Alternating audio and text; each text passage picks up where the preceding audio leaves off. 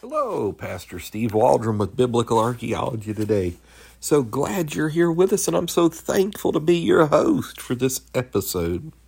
We're going to be looking at names and loanwords. And what this is, this serves as an internal testimony to the veracity of the Old Testament, primarily. You could say New Testament as well.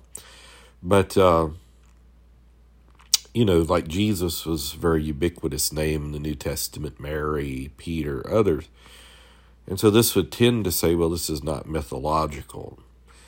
And but let's say in the Old Testament, like certain loan words, if a setting is in Aramaic or in Egyptian or Egypt, or Babylonian, and that's where the setting is Babylon.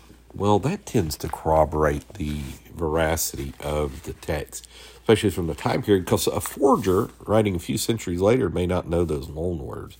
Bill Cooper uses this argumentation with devastating effect in some of his writings. So let's get started. We're on page 80 of the Popular Handbook of Archaeology in the Bible by Holden Geisler. Great book. So glad you're here with us. Let's look what it has to say. Names and loanwords. The Old Testament documents are well grounded in historical reality and give an accurate reflection of historical people, places, and events that took place in the context of everyday life. The renowned Old Testament scholar Robert Wilson has pointed out, and I guess that would be Robert Dick Wilson, incredible linguist, 46 languages he knew, has pointed out that there are 26 kings mentioned in the Hebrew Old Testament, and the spelling of the names of all but 3 are virtually identical to what has been deciphered in inscriptions written by the kings themselves. So that's amazing.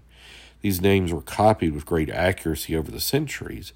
Of 120 consonant letters present in these names, none are out of their correct order in Scripture. That's amazing, too. This precise transmission stands in stark contrast to a complete document written by an Egyptian priest named Manetho, very famous. In approximately 280 BC, he writes 140 names of the kings of Egypt, but only 49 are recognizable when compared to relevant monuments and inscriptions. So I would say that's fantastic. If you're not acquainted with the scientific investigation of the Old Testament by Robert Dick Wilson, it would be very helpful for you. It's a great book. He was considered one of the smartest men who's ever lived. According to Wilson, over 40 kings of Israel and Judah are mentioned in the prophetic and historical books of the Bible, and all these have been verified and found to be listed in the correct order when checked against historical records of the surrounding nations, and that's significant.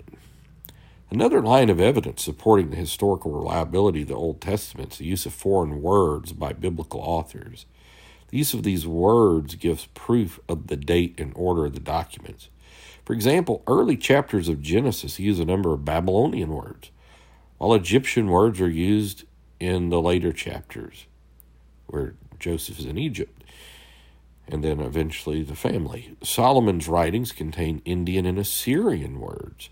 During the time of the kings of Judah and Israel, one will notice a return to Assyrian and Babylonian terms.